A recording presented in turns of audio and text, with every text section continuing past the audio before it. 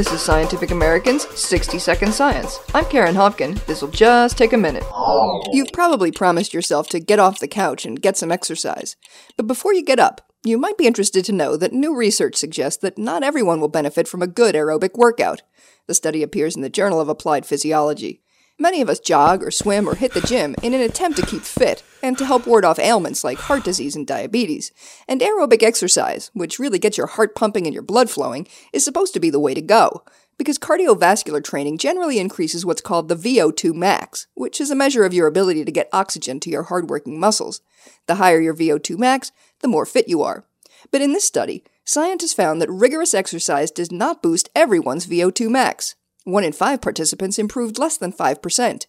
Their resistance was in part genetic, and the researchers were able to identify a set of genes that could predict who would not benefit from time on the Stairmaster. Imagine if a test showed that for you, exercise is a waste of time. Would you be disappointed, or secretly delighted to get back on the couch? Thanks for the minute. For Scientific American's 60-Second Science, I'm Karen Hopkin.